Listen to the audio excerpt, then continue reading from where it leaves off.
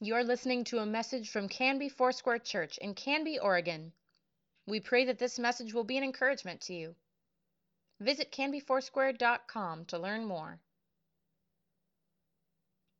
We're just excited to be here. I can't tell you, and I need to express how deep of an appreciation I have in my heart for the season that we're in.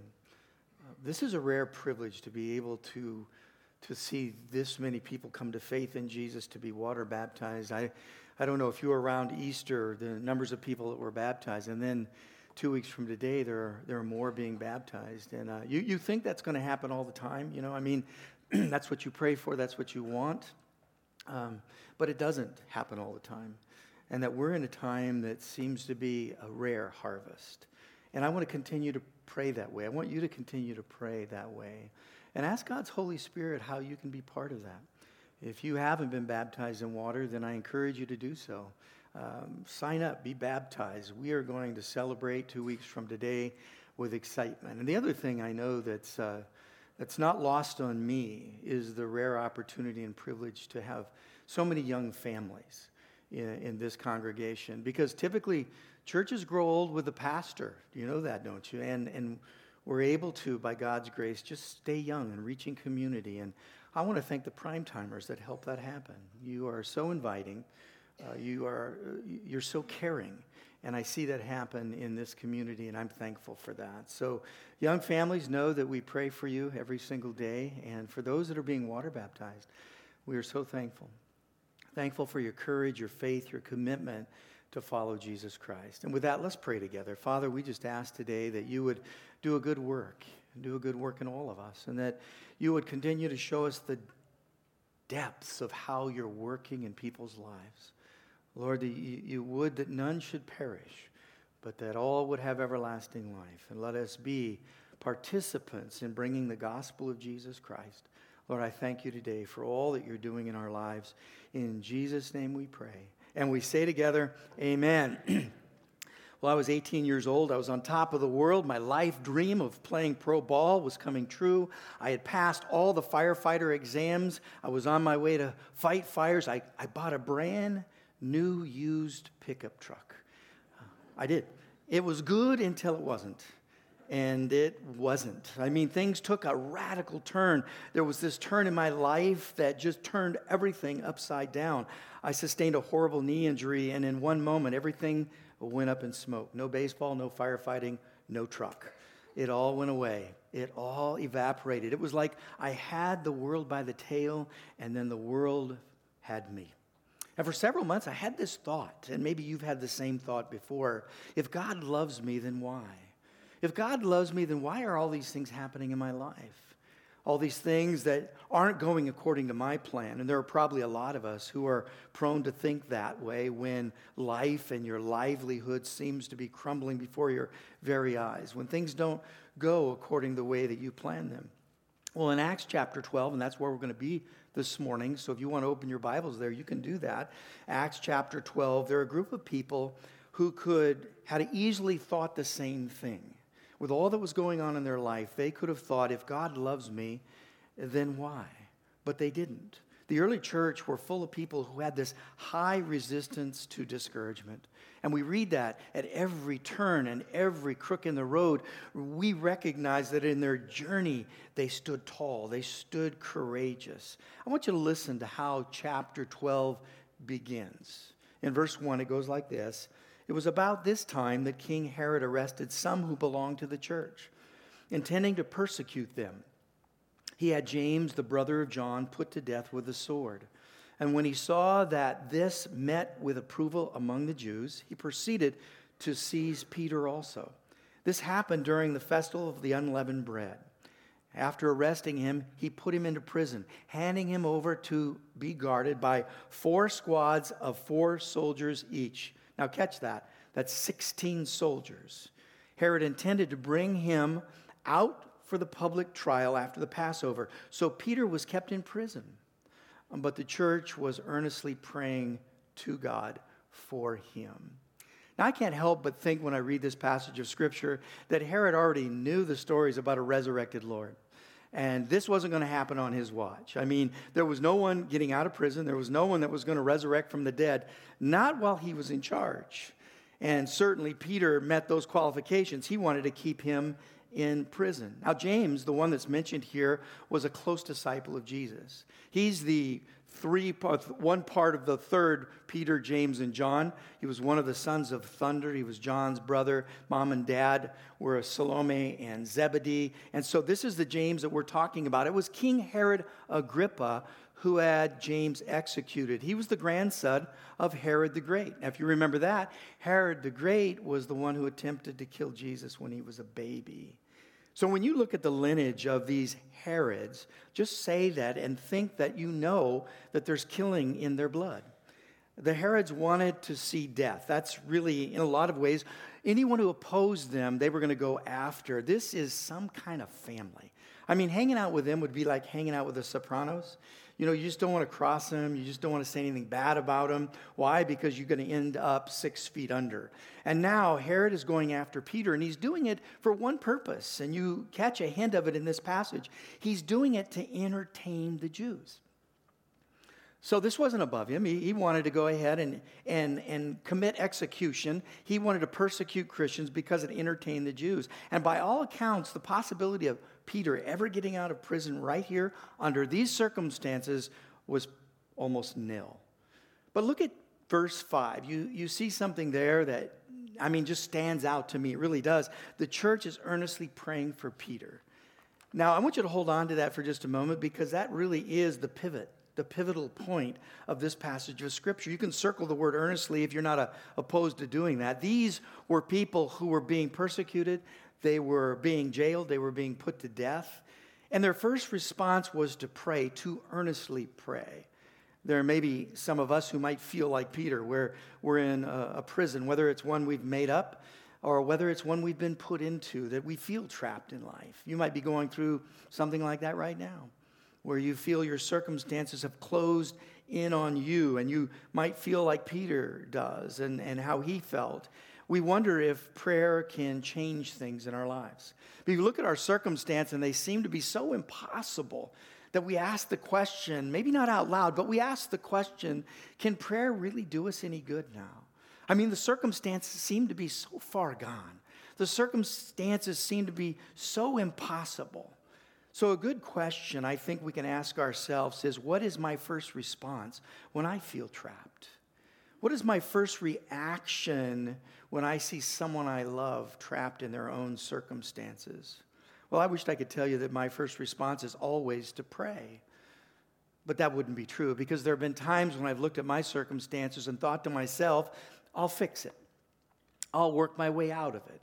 I'm smart enough to get through this. And what happens is you come to a virtual dead end. You realize that you're not smart enough. You can't change things. And I'm pretty sure that most of us know what it feels like to be trapped by our circumstances. It's those times where we don't have an answer. It's those times when we have no thought of a solution. We've come to a blank in our lives. We're just looking at this thinking, what do I do? What do I do next? Who do I turn to? Where do I go? That's called, in one term, it's called the crisis of limitation, if you've ever experienced that, where you've hit the ceiling of your own will. You've hit the ceiling of your own ingenuity, and it's a crisis because you've faced your own limitations. It's not comfortable. It's an uncomfortable place to be. In fact, at times it can be a painful place to be. Now, there are two qualities, and when we study the book of Acts, there are two qualities that continue to amaze me and at the same time convict me about the early church. Two qualities that they highly valued. And unfortunately, these qualities are disappearing in today's modern church. It's something that we should pay attention to. It's something I think I need to look at, and I need to adopt even in a deeper way in my own life. And when I say disappearing, I mean these are qualities that are statistically disappearing in America. One is generosity, and the other is prayer. And by the way, those two are connected to each other because they're matters of the heart. It's astounding to me to see how prayer is connected to generosity, and generosity is connected to prayer. First is generosity. You know, you can't read the book of Acts without noticing the church's extreme generosity. And I've said this before.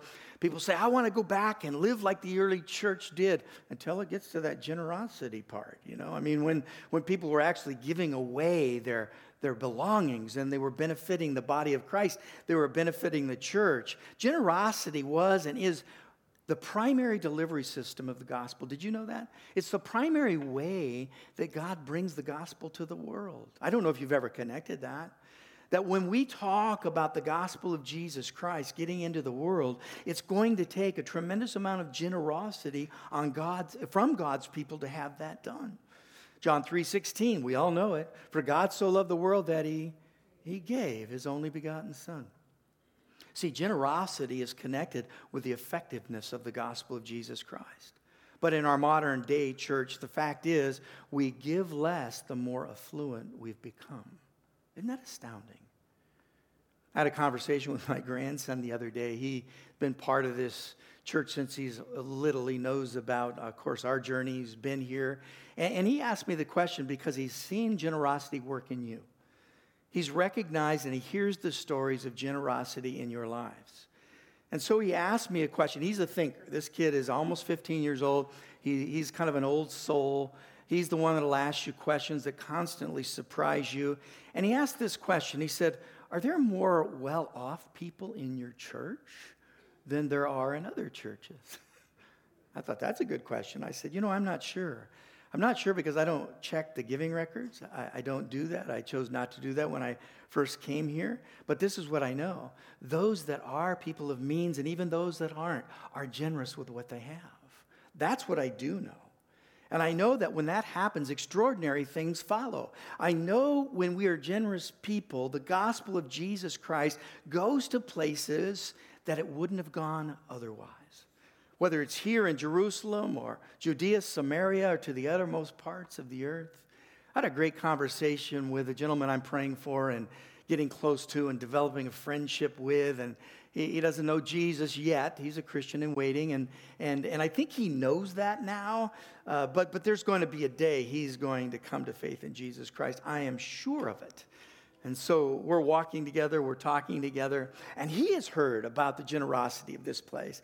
Do you know what generosity allows me to do? It allows me to talk freely about the gospel of Jesus Christ, more freely than in most situations.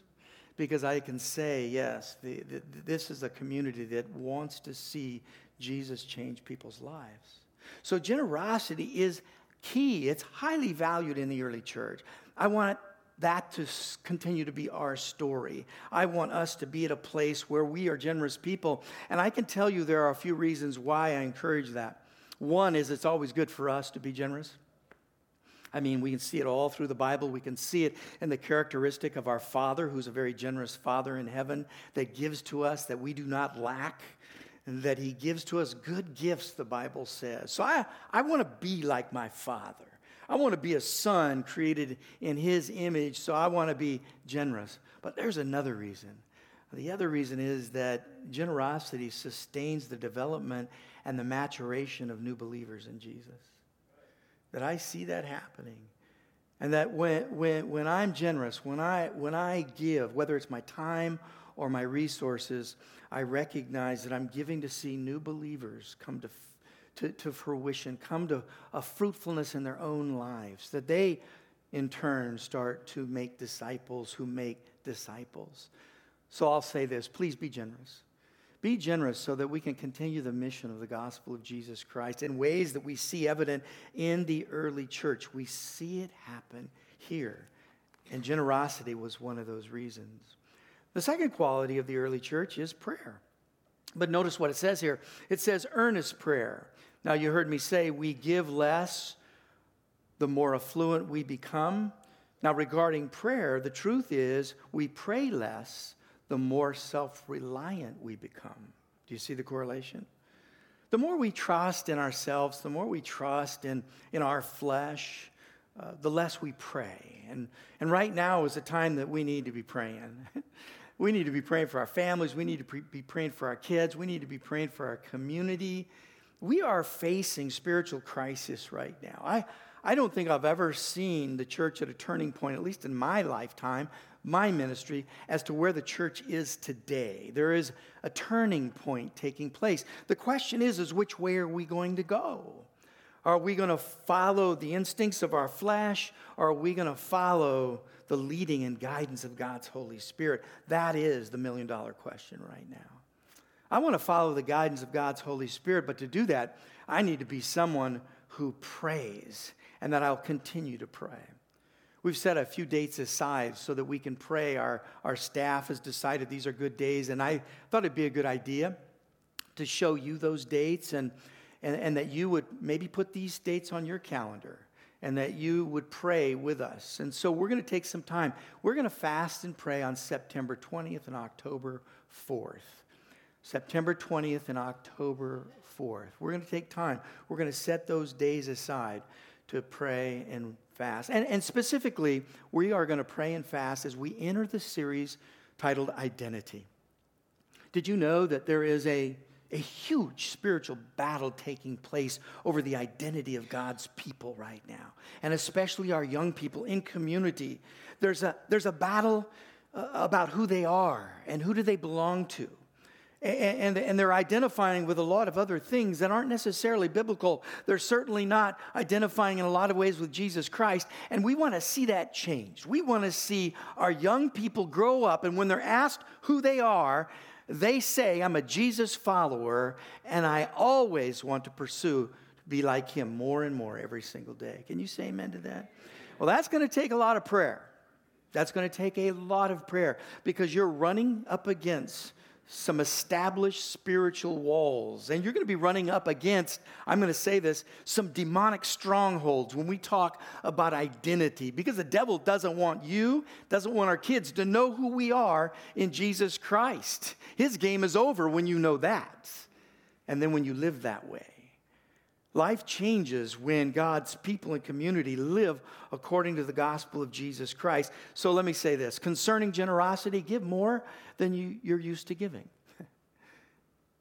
Concerning prayer, pray more than you're used to praying. That's really what the call is before us. I'm not giving you some great, wonderful formula here. There's not a great theory that's going on here. Just whatever you do more, would you? And that's how God grows us. He does. He grows us a little bit at a time. And that's what I want to see, I know, in my own life. Now look at verses 6 through 11. It says this. The night before Herod was to bring, that's Peter, him to trial, Peter was sleeping between two soldiers, bound with two chains, and sentries stood guard at the entrance. And suddenly, an angel of the Lord appeared, and a light shone in the cell. He struck Peter on the side, and he woke him up. He said, "Quick, get up," he said. And the chains fell off Peter's wrists. And then the angel said to him, "Put on your clothes and your sandals." And Peter did so. "Wrap your cloak around you and follow me." And the angel told Peter. And Peter followed him out of the prison. But he had no idea what the angel was doing was really happening. He thought he was seeing a vision. He thought he was still dreaming. They passed the first and the second guards, and they came to the iron gate leading to the city. It opened for them by itself, and they went through it. And when they walked the length of one street, suddenly the angel left them. And then Peter came to himself, and he said, "Now I know without a doubt that the Lord has sent his angel and rescued me from Herod's clutches and from everything the Jewish people were hoping would happen to me." Everything that the Jewish people wanted to happen to Peter was all turned upside down because of God's intervention. So here's what happened. God miraculously sets Peter free from what seemed an impossible situation. It's the same thing that God wants to do for you, and he still does the same things for us today. Whether that impossibility seems like it's in relationship, whether it seems like it's spiritual or emotional, whatever it might be, financial, whatever it might be, God can do the same thing for you. He can break you out of that prison. Be confident that there is no prison, spiritual or physical, that can hold those that God wants to get out. Can you say amen to that? And just say, yeah, that's me. I need God. I need God to set me free. The real question is, do you believe that God wants to set you free? I mean, do you believe that God wants you free? And the reason I ask that, because probably more times than I want to confess, I believe God can set you free more than I think he can set me free. Have you ever experienced that?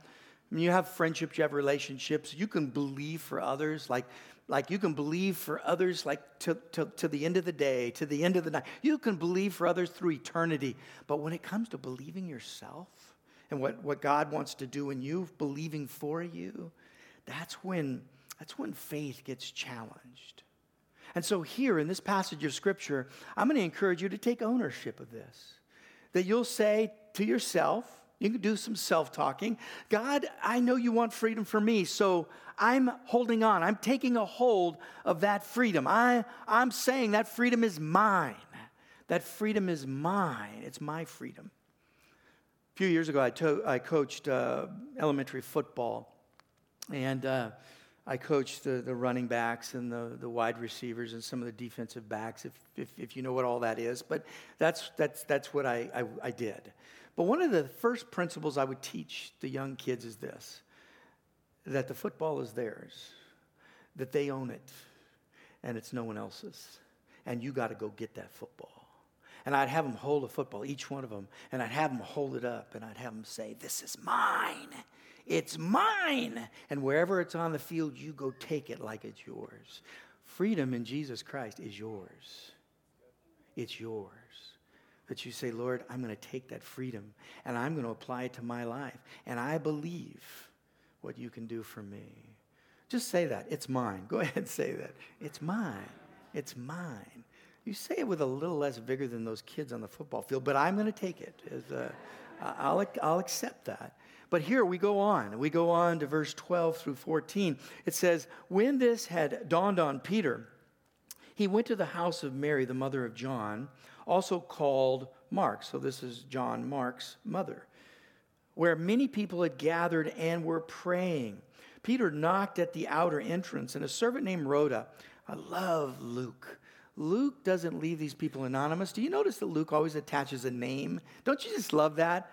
That's not some girl here. Her name's Rhoda. I want you to know that. Rhoda came to answer the door. And when she recognized Peter's voice, she was so overjoyed, so excited, that she ran back without even opening the door. And she exclaimed, Peter is at the door. I love that. Peter's at the door. This is a good translation. It really is. But it doesn't give us the full impact when it tells us that they were praying. And I want you to understand fully what this really is meaning, what it's talking about. Remember the word earnestly in verse 5. This is actually a medical term. Surprise, surprise. A doctor is writing this gospel, so he's going to give us some medical terms. And one of those is right here where it says earnestly. They were earnestly praying. And it describes really the stretching out of muscles. That's what it say. If you're working out or if you're running and you're maybe not used to it, you know that you're sore, and especially the next day and the day after, you are sore. Why? Because your muscles were stretched beyond what you usually have them stretched. That's what the word means. It means that their prayer muscles were really, really being stretched. They were praying for Peter, and they were praying some more, and they kept praying and praying. In fact, it's the same word used to describe Jesus when he was praying in the Garden of Gethsemane. Exact same word. Jesus was being stretched, where he even said, Father, if it's your will, take the cup from me, but I'm going to follow you. I'm going to do your will. Your will be done in my life. I know probably most of us have experienced that sore muscle feeling because we've really been stretched. I mean, you think about that, and then you correlate it with prayer, and it is a beautiful picture. About 4 or 5 weeks ago, my son called me, and he said, hey, Dad, Sarah and I, his wife, we can't make it to a special event that Jackson is playing in. And Jackson's my grandson, and he's a ball player. He plays for club ball, and they said, can you go with him? Can you can you go with Jackson? I said, yeah, I can go with Jackson. I'd love to go with Jackson. Thanks for calling. I said, well, what am I going to? And he said, oh, yeah, the parents are playing a game, baseball game, against the kids. And I said, are you kidding me, man? And he goes, no. And he laughed. He goes, I know you'll just do fine. And I said, thank you for being so generous with my muscles and my life and my pain. But he said, you'll do just fine. And I said, Ronnie, I haven't played baseball in 30 years. He goes, Dad, just go out and have fun. And that's what my wife I kept going to her for some pep talks. Just go have fun. Go have fun. I said, I don't want to die out there. That's all. I don't want to die. And so I got out there, and the place you usually go, and no offense to right fielders, but probably the least active place on the ball field is right field. So I didn't even let anybody have a chance. I ran out to right field. I said, nope, I'm standing out here because I know there's no action. First pitch, first hit, it came right at me. I mean, it was a line shot. I caught it, so I was good. Yes, thank you. But I think I pulled something.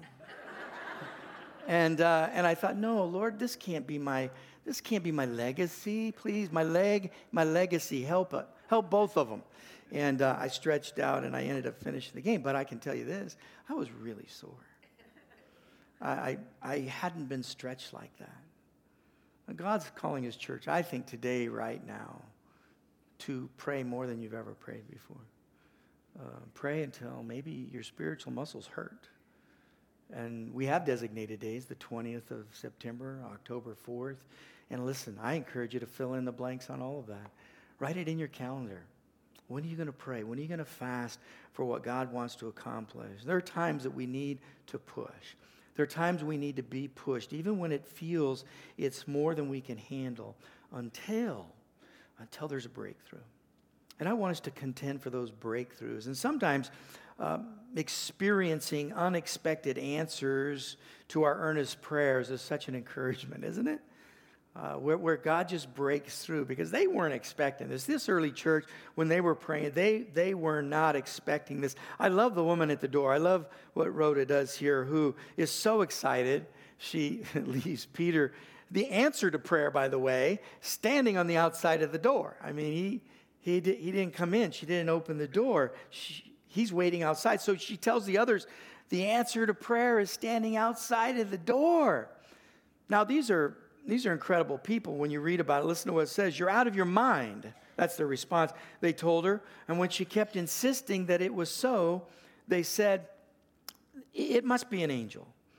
But Peter kept on knocking, and when they opened the door and they saw him, they were astonished. Peter motioned with his hand for them to be quiet and described how the Lord had brought him out of prison, because he knew they were probably lurking in the dark, some of those people, those Roman soldiers seeking him. So he's saying, you guys don't, be quiet. Tell James and the other brothers. This is obviously not the James who was beheaded in the first part of the chapter. This is James, the brother, or we can say half-brother of Jesus, who was an incredible church leader in Jerusalem with Peter. But it says, tell James and the other brothers and sisters about this. He said, and then he left for another place. That's what he did. So how did the others respond? How did the early church respond? I'm so thankful this is in here, because it reminds me of me. You know how they responded? They responded by saying, no way, you're crazy, girl. There's no way that Peter's at the door. There's just impossible. I think that we can and have responded that way when we hear that our prayers are answered, especially when it seems to be those impossible situations. They were not ready to accept the fact that God had answered their prayer, and we're prone, I think, to do the same things. When God answers your prayer, how do you respond? How do you go about soaking in what God is doing? I mean, I thought of a few of my responses over the years. One is, really? Are you kidding me? That's crazy, just like them. That's probably be one of my responses. Or, I'm not sure that was God. Maybe it was a coincidence. Maybe, who knows? Maybe it was just a coincidence. Or you can respond by saying, well, that's not how I asked God for an answer. I was expecting something else instead of that. Maybe you've said that to God before, but those are probably common ways that we respond to those impossible situations where God breaks through. Do you see where it says here? Now look, it says it must be an angel. Now, this gives you an indication of their mindset. It must be an angel. Because in Jewish thought, they believed everyone had a guardian angel that looked like them, and that could assume a human form. So basically, what they were saying was this: if we are seeing Peter's guardian angel, then the dude is dead. I mean, if we're seeing his angel, then he's absolutely dead. We're seeing Peter's ghost. That's what we're really seeing. And when you read this, you have to ask the million-dollar question: why does James die and Peter lives? I mean, you face that's a hard one. You know, that's a hard one to answer. It really is. I mean, why did God allow one person to live and the other person to die? Well, the short answer for me is I don't know. I don't know. I don't know why God does what he does. God is a God of mystery. God is a God of grace and love. But here's what I do know, and I want to give you just a few things in closing here, a few things that you can hold on to about God's love and the power of prayer. Number one, God has a perfect perspective and we don't. You know, God sees the circumstance, he sees the situation, and his perspective is always spot on. Perspective is when you realize that what you're doing and what you have done will outlast your lifetime. That is a God perspective. And that's really what I want to pray for in my life. And I want to continue to live that way. Because there are decisions that I've made over the years that don't make sense to me right now. They don't make sense to me in this lifetime. But I understand that they might make sense to the next generation and the generation and the generation after. Just think about the decisions Abraham made that weren't always directly related to his well-being. Or the leaders of Israel that made decisions that weren't always related to them, their well-being. See, we're used to seeing God answer prayers because it deals directly, we hope it does, with our own well-being. But there are things that God will ask you to do that may not make sense and may not even seem to be connected to your well-being. But you do those things because you're listening to a God who has a perfect perspective. That he sees your life and your times in a way that no one else can. When we pray, we are trusting in God, who sees from the beginning to the end, that God has an eternal perspective. I believe that when we get to heaven, God will show us those deep and amazing ways that his grace intervened. I do. I believe that. I want all the DVDs. I want all of, I don't know what, however they choose to show me all of that, however Jesus wants to show me that, I want to see it. I want to see the Lord's intervention because the Lord, I believe, is intervening in your life today in so many different ways. You have no clue of the way that he intervenes on your behalf. Why? Because we have a finite perspective of what's going on in our lives. Hebrews 4:13 says this, and no creature is hidden from his sight, but all are naked and exposed to the eyes of him to whom we must give account. Remember that. When you pray, God sees your life from the higher perspective, a more perfect perspective, and he answers from a deep and abiding love. Always know God is motivated by love because he is love. That's how he answers. Number two, God has the best plan. His plan is better than your plan. His plan is higher than your plan. Please trust that about God because whatever he does, his plan is greater. God uses our struggles. He uses our challenges in life because it's through those struggles that we experience his plan. It's through those struggles that we experience his best plan for us. And I've heard this said before, and I've said it, and there's circles that I run with that say, today, the worst day of your life could actually be the best day of your life. Just hold on to that because I think that can be true. Isaiah chapter 55 verses 8 and 9 says, for my thoughts are not your thoughts, neither are your ways my ways, declare the Lord. For as the heavens are higher than the earth, so are my ways higher, better than your ways, and my thoughts are higher. They're better than your thoughts. Amen. I'm thankful for that. And then the last thing here, God has a greater purpose. Remember, God has a purpose for your life. and that you would ask him daily, God, would you make that clear to me? How many know that our purpose in life usually can be more about, I'm thinking from my plane of thought and my plane of vision, that it can be more than just the things that I want. More about us. It can be more about me and not about living for Jesus. When I think about my greater purpose, it's maybe that greater purpose is selfish. Maybe that greater purpose, and there's nothing wrong with what I'm about to mention, but maybe it's about getting a good education, a good job, making a good living, being a good Christian. I think all those things are great. I think they're wonderful. But did you know that your purpose in life goes much deeper than being a good Christian, just being a good Christian? Listen, this is where we have to break out of this mindset.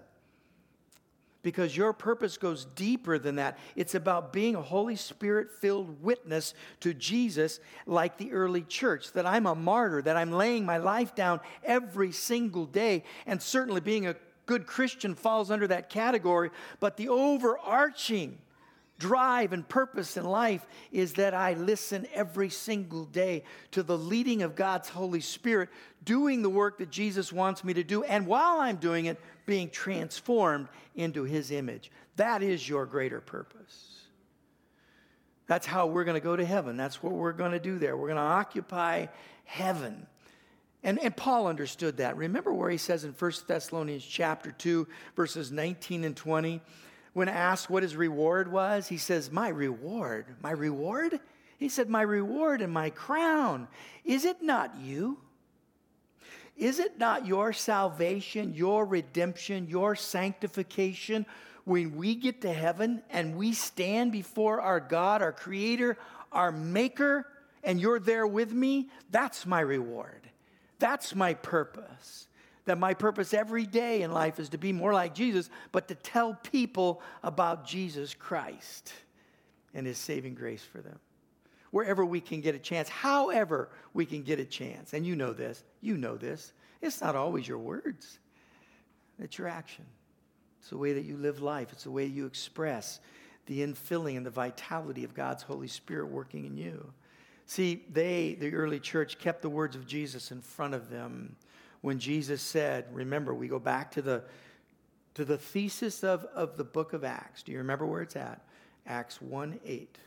Remember, then it follows. Everything follows this. You will receive power when the Holy Spirit comes on you, and you will be my witnesses. Where? Where will you be my witnesses? Wherever you go. Wherever you are. Wherever you go. You're a witness. What does it mean to be a witness with purpose? Well, let me say this. When you pray, remember this. Sometimes God says no. Sometimes God says yes. Sometimes God says wait. But all of the time, God says, trust me. Trust me. All of the time. That's his line to us.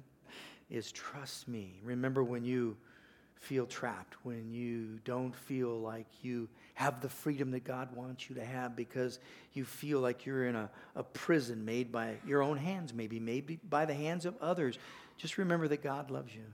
And remember this, he has a perfect perspective. He has a better plan, and he has a greater purpose for your life when you follow him. Amen? Amen. Bow your heads with me just for a moment. I want to invite those that don't know Jesus today to know Jesus. Really, for me, that's my life change. That's the place where things absolutely changed for me, is when I invited Jesus into my heart. Not because the church told me to, or my parents told me to, or the people around told me to, but because I knew, I was convicted in my heart by God's Holy Spirit that Jesus is the way, the truth, and the life. And so if you're hearing this, whether you're online, in this building, in the patio, and you don't know Jesus, I want to invite you to know him today, because his plan for you is greater. His purposes are perfect and amazing and majestic. He wants the best for you today because he loves you. So if you want to know Jesus today and you haven't committed your life to him, our heads are bowed, our eyes are closed, just lift your hand and I want to pray for you. Again, I'm not going to embarrass you or call you out, but I am going to pray for you. if you want to invite Jesus in your heart today. Online, if you're at home listening to this, hit the thumbs up button. There, good. Keep your hand up just for a moment. Thank you. Keep your hand up just for a moment. We're going to get you a starter kit. That's what you're getting handed right now. I always need a starter kit. And I thank the Lord for YouTube, because I can go there finding things I need to find. This is your starter kit in a commitment to Jesus Christ. And for those that lifted their hands, and for the rest of us, we're going to pray just a simple prayer. And I want all of us to do this together. For those that lifted your hand, the reason the rest of us are doing this is because you need to know that you do not live this Christian life alone, ever.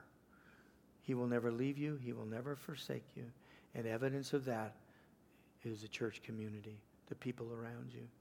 They commit to you, to walk with you, to be with you. So pray this prayer. Dear Jesus, I have heard your words this morning, and they pierce my heart. I understand that to be conviction. So today I confess with my mouth that I'm a sinner. I confess with my mouth that God raised Jesus from the dead. I confess with my mouth that Jesus is Lord. And today he becomes the Lord of my life. Jesus, come into my heart, into my life, into my affairs, and be my Lord. In Jesus' name. Amen. Amen. Applaud the salvation of the Lord. Will you do that? Amen. Amen. Thank you for listening. Please let us know if you have questions or would like us to pray with you. You can contact the church office most weekdays at 503-266-4444 and anytime through canbyfoursquare.com.